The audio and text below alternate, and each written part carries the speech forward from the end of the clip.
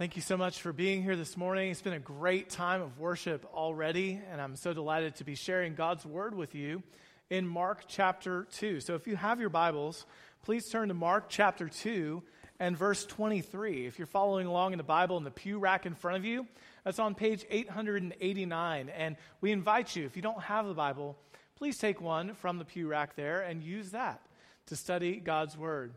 Just a word of note for those of you on Zoom, I want to encourage you to stick around. I don't know if you've maybe gotten in the habit of tuning out after the message or maybe even after the last song, but I do have some things, exciting things and good things I want to share with the whole church family at the end of the service today, and especially with those that are following along online as well.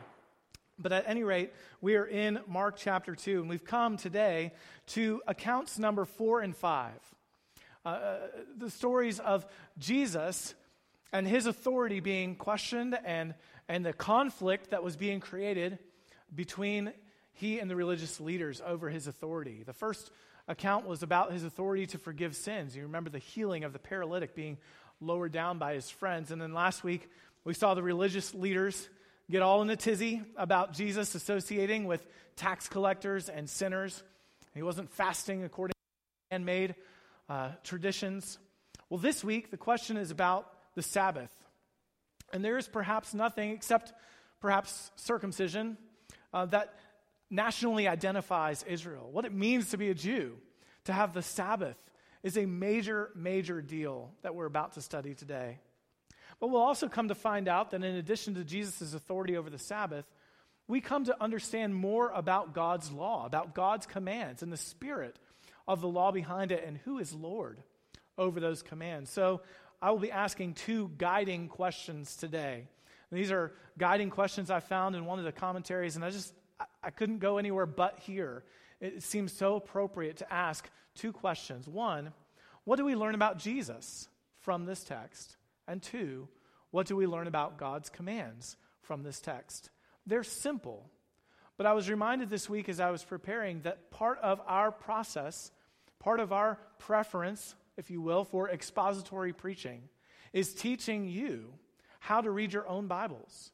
And these are good questions along with many others that help you study your own Bible. So I want to show you today that with these good and guiding questions, you yourself, as you study God's Word, can learn from it. And so I invite you to stand with me as we ask these questions of God's Word today. May He speak to us through His Holy Spirit as we read from His Word. Mark chapter 2, beginning in verse 23. On the Sabbath, he was going through the grain fields, and his disciples began to make their way, picking some heads of grain. The Pharisees said to him, "Look, why are they doing what is not lawful on the Sabbath?" He said to them, "Have you never read what David and those who were with him did when he was in need and hungry? How he entered the house of God in the time of Abiathar the high priest and ate the bread of the presence, which is not lawful for anyone to eat except the priests. And he also gave some to his companions.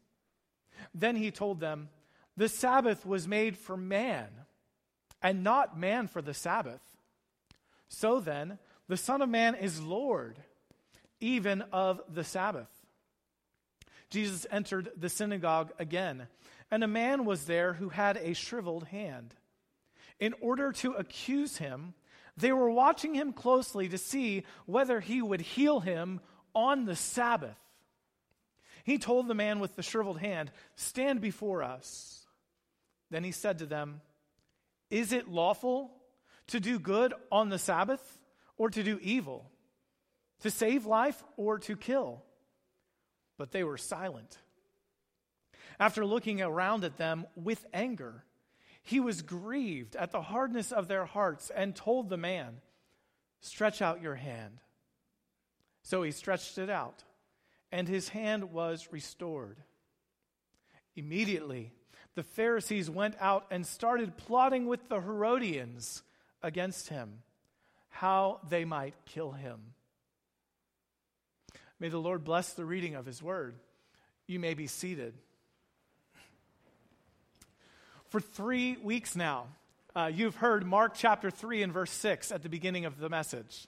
And the last 2 Sundays, I've made a point to draw our attention to where we were headed. These 5 accounts, all leading to verse 6 in chapter 3, where the Pharisees start to plot with the Herodians how they might kill him. Mark wants us to see the real issue in this text. And the main takeaway, truly, from this text is the issue of Jesus' authority. So when we ask this question, what does the passage teach us about Jesus? The first thing we discover is truly the most important. It is the main point. It's Jesus' authority. Jesus' authority. He has the power to declare the purpose and standard of God's commands. Jesus says so outrightly in verse 28. So then, the Son of Man is Lord, even of the Sabbath. But that declaration is really the conclusion of an argument Jesus is making. It's all brought about because the Pharisees were questioning Jesus about his disciples picking heads of grain as they walk through grain fields. And as we found out, if you've been following along in Luke, yesterday we actually read this passage in our Bible reading plan. They were eating, they were snacking, getting a little munch time in there. Now, picking some of the heads of grain as they walked through someone else's grain field was actually not forbidden. In fact, the Old Testament law allowed for that. See a few grapes here, orange falls over your fence over there. Go ahead, snack away. It's all God's creation. And with the little bit that you pick here and pluck there, no big deal.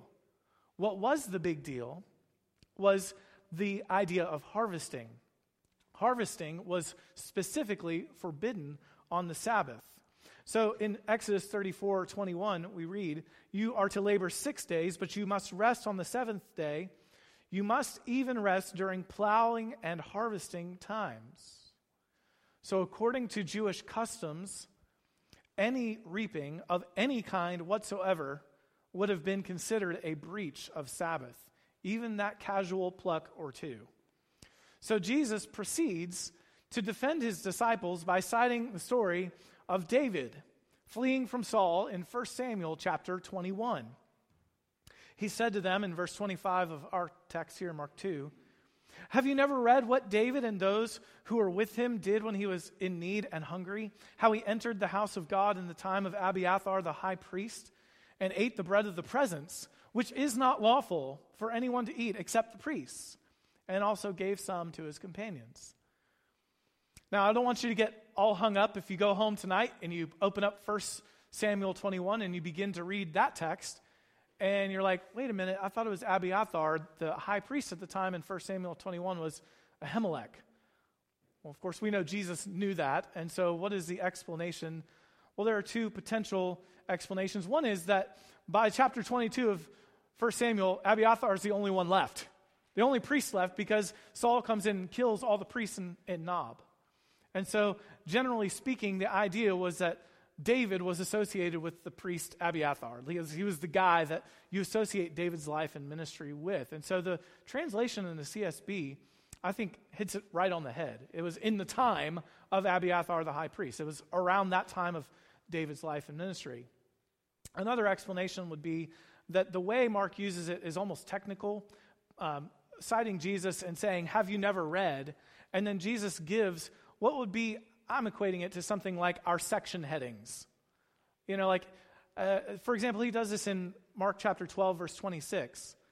When he's talking about the dead being raised, Jesus says, "Haven't you read?" So that same kind of formula. In the book of Moses, the passage about the burning bush is just, here's the section heading, the passage about the burning bush. And what Jesus is saying is, if you go back into 1 Samuel, that section about Abiathar, that overall portion. So whatever the case, we know that Jesus is referring back to the time of Abiathar generally. The bottom line is, that's not the point. That's not the point. It's not a mistake, it's just not the point. The point Jesus makes is that technically, what David did is not lawful for anyone except priests. He uses the phrase of the Pharisees. They ask, Why do your disciples do what is not lawful? And he points out that David sanctioned what technically is not lawful. And Scripture seems to look approvingly upon his actions. Incidentally, when we get to the next account, we'll see Jesus also using that same phrase. Is it not lawful? What is lawful to take place? At any rate, the point is not to justify one Sabbath infringement with another unlawful infringement. The point is not the what. The point is the who. The point is not the what in this text. The point is the who. As R.T. France has put it, the logic of Jesus' argument implies a covert claim to a personal authority, at least that as great of David. He's saying, David did that. I have the authority to do this. So verse 28 then builds on that claim. If David could do something that was not technically lawful but fell within the intention of the law, how much more could the Son of Man, with his authority, do so? And so verse 28 reads, so then the Son of Man is Lord even of the Sabbath. Jesus is Lord of the Sabbath. He has the power to declare the purpose and standard of God's commands. But Jesus not only declared his authority over the Sabbath, the next 6 verses show that he demonstrates his authority over the Sabbath. Verses 1 through 6 teach us about Jesus and his authority, but they also teach us something about Jesus that we don't often stop to consider. And that is Jesus' anger. Jesus' anger. Jesus takes exception with those who would use God's commands to keep others from God's mercy. Jesus takes exception with those who would use God's commands to keep others from God's mercy. Now, having just read through this account, you're now aware of the background of what causes Jesus' outrage.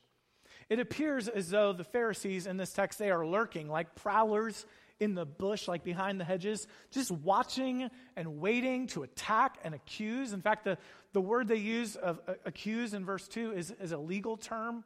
They want to bring a legal case against Jesus. You see, the only life-saving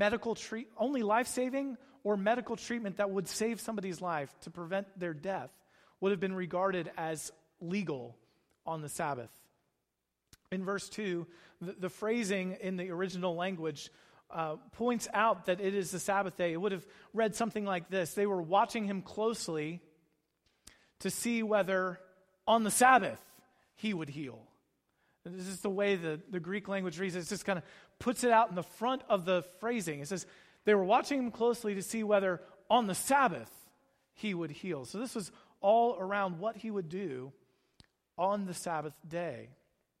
And this man, having had a shriveled hand from birth, would mean that his impairment was not life-threatening. He had survived thus far, so the expectation would have been for Jesus to delay any sort of healing or demonstration of mercy until the next day. Now, Jesus could have kind of gone over to the guy, right, and like winked at him like, hey, catch me over at Peter's house afterwards, and we'll take care of this thing for you. Right? That would have been an approach that Jesus could have done to, go about healing this man. But instead, Jesus says, stand here. Stand right in the middle. The footnote in the CSB says in the middle. It is literally in our midst. It'd be like me going down by Sean or Steve and say, all right, stand up. And going and standing right there in the middle and drawing attention to this healing. Jesus is going to have a showdown. In fact, this is the only time in the book of Mark that Jesus heals someone who didn't ask him to heal them. Jesus takes the initiative. Jesus is going to demonstrate his authority, and he's using this as a case, as an example of his approach and his authority. Jesus knows the wicked intentions of the Pharisees. And he is going to directly confront their hypocrisy.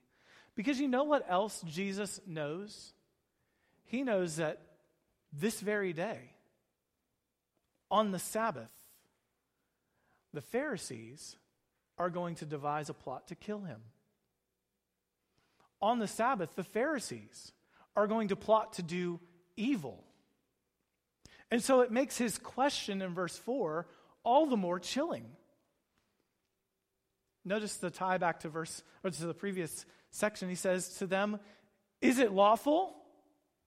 All right, you want to go? Here we go. "Is it lawful to do good on the Sabbath or to do evil, to save life or to kill?" And they were silent. And this question reminds me, and it reminds other commentators, of Deuteronomy 30 and verse 15. "See, today I have set before you life and prosperity, death and adversity." This is really a simple choice. Life and health and healing, or death and wickedness and evil. And Jesus puts this question forward in such a way, it's impossible for the Pharisees to answer. Obviously, you can't say it's lawful to kill or do evil on the Sabbath. Obviously. Except that's the very thing they are going to do. But if they said, "Oh, it's okay, it's lawful to do good or to save a life," then they would have undermined their whole approach to the Sabbath. And they would have undermined the basis of their objections to Jesus and his authority. And verse 4 tells us they were silenced, which would have been an embarrassment in this sort of debate. But it was verse 5 to which we were going to key in on here. Jesus looked at them with anger. I took note yesterday. That's unique to Mark's account, not in Luke's. Jesus looked on them with anger because of their hardness of heart. R.C. Sproul comments that that Greek word used is not the word for Jesus was annoyed, or Jesus even had righteous indignation. Orge, the Greek word behind it, would have been wrath. Like, he's really upset, really furious, outraged that the religious leaders cared more about their traditions than the welfare of a suffering human being. It reminds me of Jesus when he takes exception to the Pharisees on the practice of Korban. I don't have time to explain all of it, but Korban was basically a way to work around the idea of honoring your father and mother. It was using a command of God and twisting it to deny mercy towards your parents.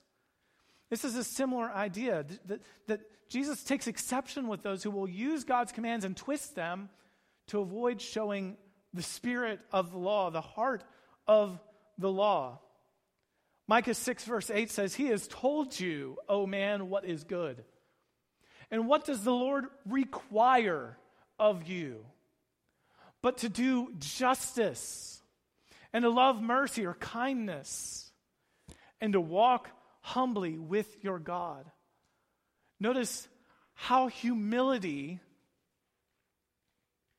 humbling oneself under the authority of Jesus, is so related to this idea of showing justice and demonstrating mercy to other people. This was the requirement of the law.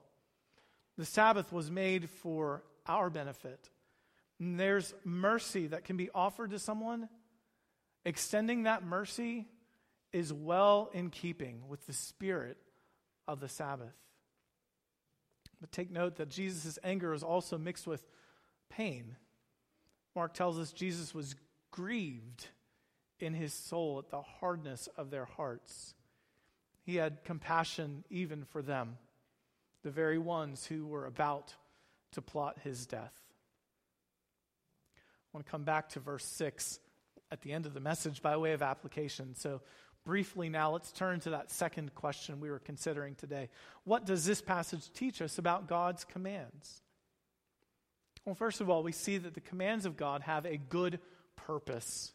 A good purpose. God's commands are for our good. Jesus told them in verse 27, the Sabbath was made for man, and not man for the Sabbath. It was a gift. The Sabbath, we studied this in the book of Exodus, was a gift to keep us from ourselves, from wearing ourselves out, wearing our servants out, wearing our fields out, treating God's nature and God's creation with respect, and then giving ourselves rest after the pattern which he demonstrated for us even all the way back to creation. But the rabbis had turned the gift into a burden that required like your full-time attention to not transgress one of these Sabbath traditions. As I was reading, I found the examples of like if you tied a knot in your shoe by accident, you had to leave it there all day because untying the knot in your shoe would have been unnecessary work. Or if you had a tear in your garment, we're like 2 weeks in a row here with garment tears, I guess. But if you tear your garment, you can have one stitch. So like big hole, I guess you put it right in the middle and just like kind of sort of keep things together. One stitch. But any more stitches, extra work. It goes from the legalism to absurdity. God's commands are for our good. And it's true of all of God's commands.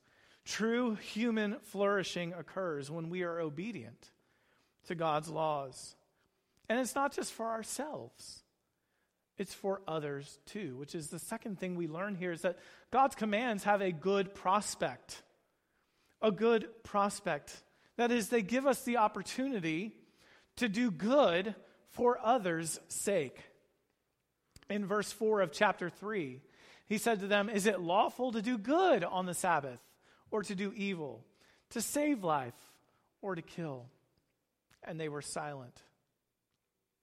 In Matthew's gospel at this point and in Luke's gospel on 2 other occasions, when this issue of Sabbath healing was raised, Jesus argues the principle with the Pharisees that the relief of an animal suffering is allowed within some certain limits. So how much more should you relieve human suffering? When we understand the heart of the Sabbath and we obey the heart of it, our obedience will benefit others, show mercy to others.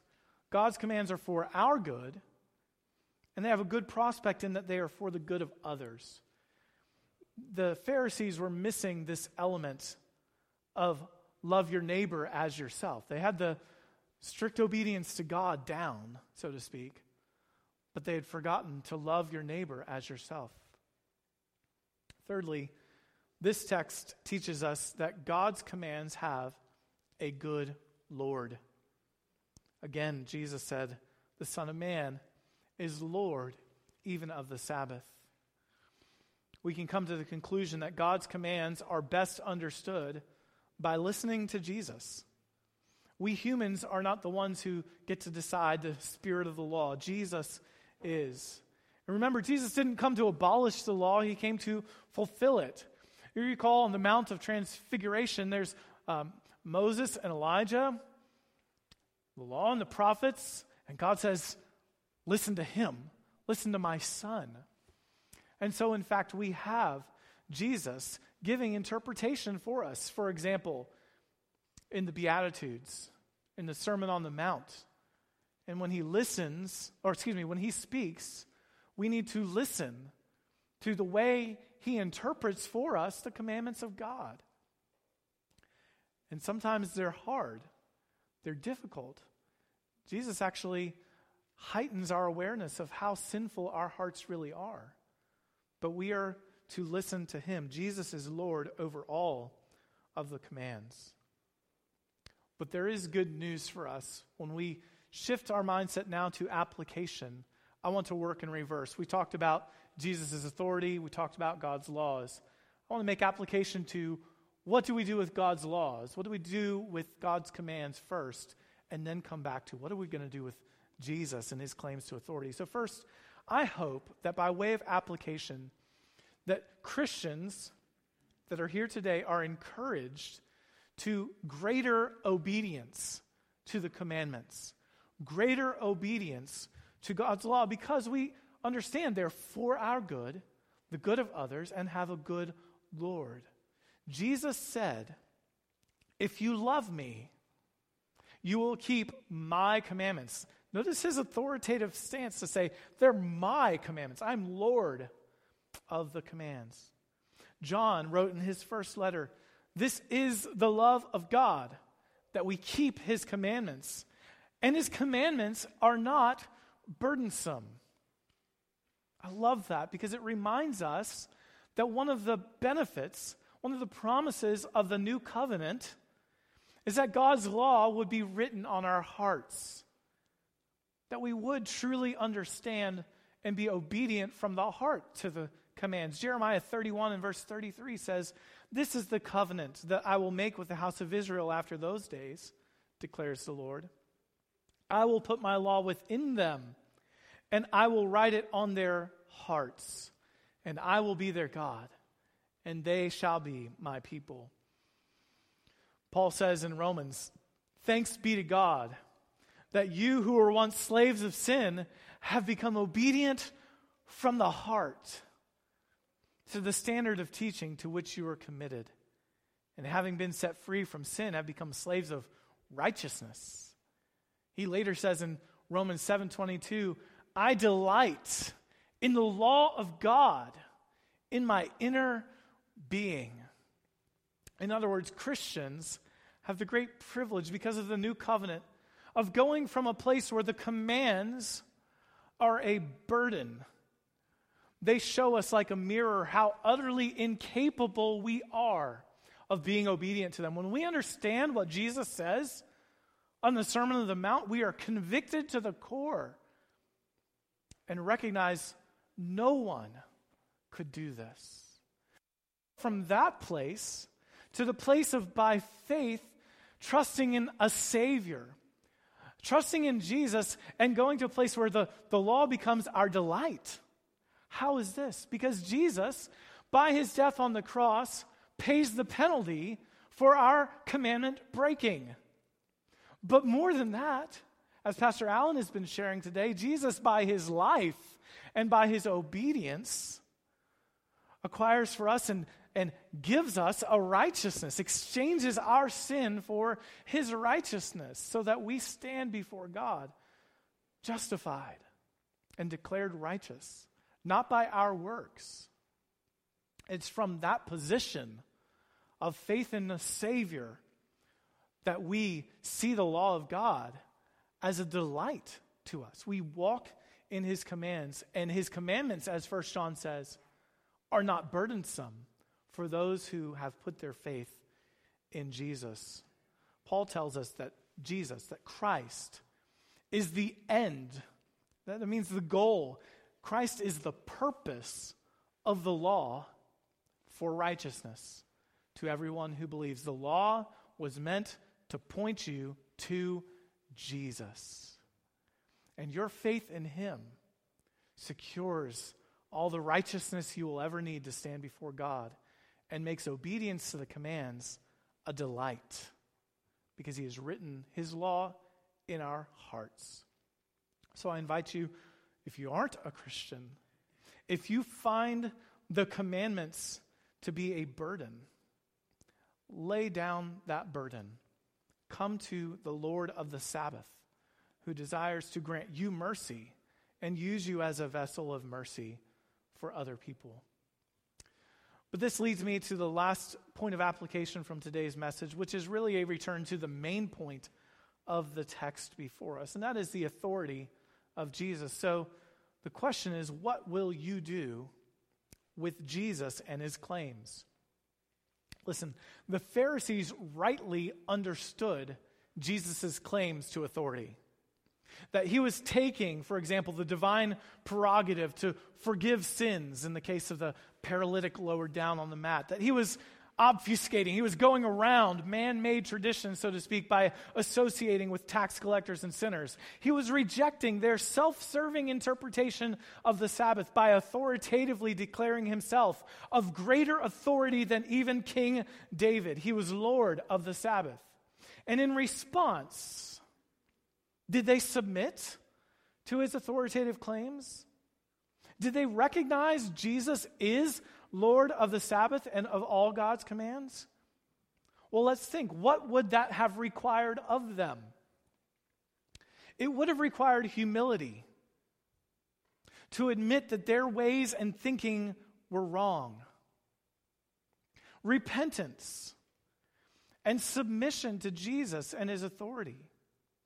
It would have resulted in a loss of standing in the eyes of the religious crowd, a loss of power, prestige in the religious circles to humble themselves and submit to Jesus.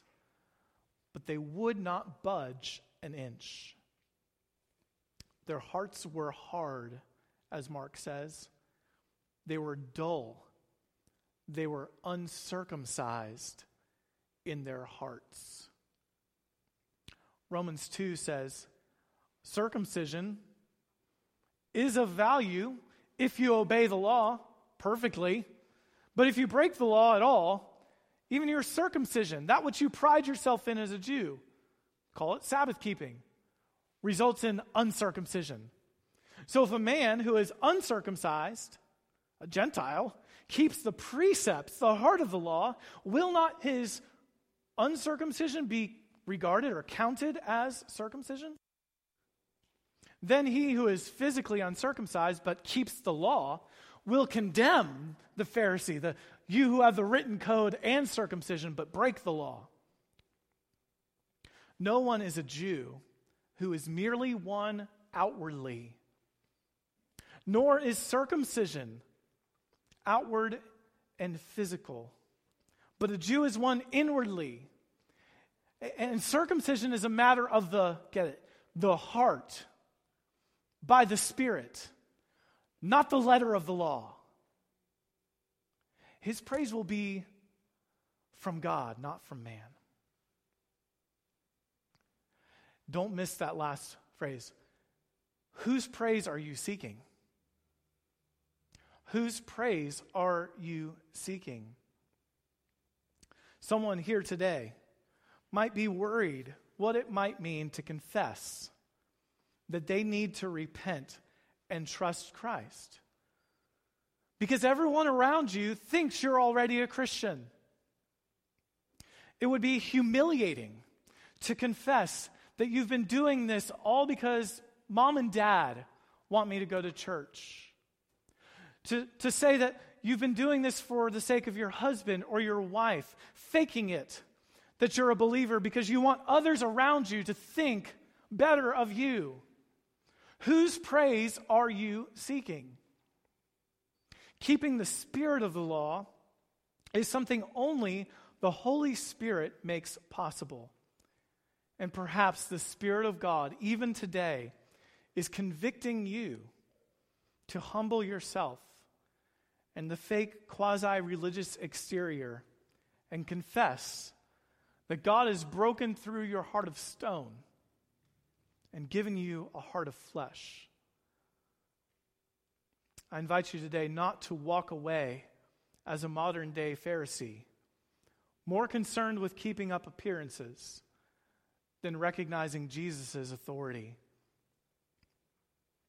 But then notice in verse 6, the Pharisees are not the only party interested in killing Jesus. Verse 6 says, the Pharisees went out and started plotting with the Herodians against him. Now, who are they? The CSB Study Bible explains Herodians were Jewish supporters of Herod the Great and his family. So specifically, it would have been Herod Antipas in Galilee. The Herodians' partnership then with the Pharisees is ironic because the Herodians supported the ever-increasing secularization. They call it the Hellenization, the making of everybody like a Greek. Let's all be the same. Let's work towards this. They were for the political expediency of Hellenization in the area, secularization of the world. But the Pharisees weren't quite that way. They were truly religious. They wanted religious reform. But what drew them together was this unlikely unification of diverse political and religious factions over Jesus' authority. He was going to upset the status quo for those who wish to see the area Hellenized. When we come to find there are those who reject Jesus of for political reasons, I feel like today, this is perhaps another insidious danger that we need to be watchful of for nominal Christians. It used to be like this. It used to be going to church would put cultural capital in your cookie jar. Does that make sense? Like you draw from your cookie jar and you put things in. It's like it used to be a good thing to go to church because polite society around you would have thought well of that. So go buy your car from so-and-so. He's a good church-going man. And that would have added to your cultural standing. I would argue not so today, especially not in a church with commitments to historical, biblical values. It may actually work in the reverse for you to be known as one who associates with the authoritative claims of Jesus on your life. It reduces your cultural capital and your standing in the world. So we see now where these two factions unite. It's all about what others think of you. It's all about what they'll think if you submit to the authority of Jesus. For the Pharisees, it's about keeping up appearances, power, and position within religious circles. For the Herodians, it's keeping up appearances, power, prestige in secular circles. And Jesus' claims to authority shatter both prospects. Friends, the claims of Jesus demand a response today. Will you submit to Jesus as Lord and believe his claims to be able to forgive sins, welcome you to his banquet, provide a life of flourishing for you and others by obedience to his commands? Or will you, like the Pharisees or the Herodians, reject his claims and seek to find ways to silence Jesus' authority in your life? This Lord's Day, the choice is really as simple as the way Jesus put it to the Pharisees or the way it was in Deuteronomy. Do you want life and good? Or will you, in seeking your own self-interest and the praise of other people, plot a way to silence the authority of Jesus in your life? He who seeks to save his life will lose it for my sake. But if you want to keep up appearances in this world, in the end, you will lose your life. So I invite you today, choose life. Choose Jesus. He is Lord, whether you submit to his authority or not. And by way of warning, let me remind you, not even the Pharisees and the Herodians were able to silence Jesus for more than 3 days.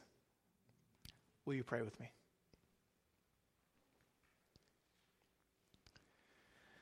Heavenly Father, these words from your holy word come to us with resounding power and authority, claims on us, claims on our lives, claims that demand a response. So, Heavenly Father, I pray that all across the room you are working by your Holy Spirit in various ways in the lives of various people, and each heart different, each circumstance unique, each person dealing with you and your claims. I pray you would prick the hearts of the Pharisees within us and among us. Help us to humble ourselves to your authority. Lord, I pray that you would prick the hearts of the Herodians within us and among us, that we would not seek the praise of the world around us, but be humble and submit to your authority. Lord, this Lord's Day, we thank you for the gift of Jesus. We thank you that although we could not keep the law, you gave Jesus to be obedient to the law on our behalf.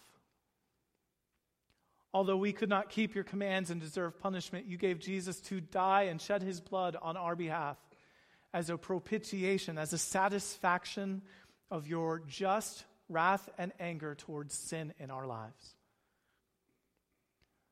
Father, it makes us all the more grateful for the hope we have by faith alone, in Christ alone, according to your word alone, and for the glory of God alone. And we pray in the name of Jesus, our Savior. Amen.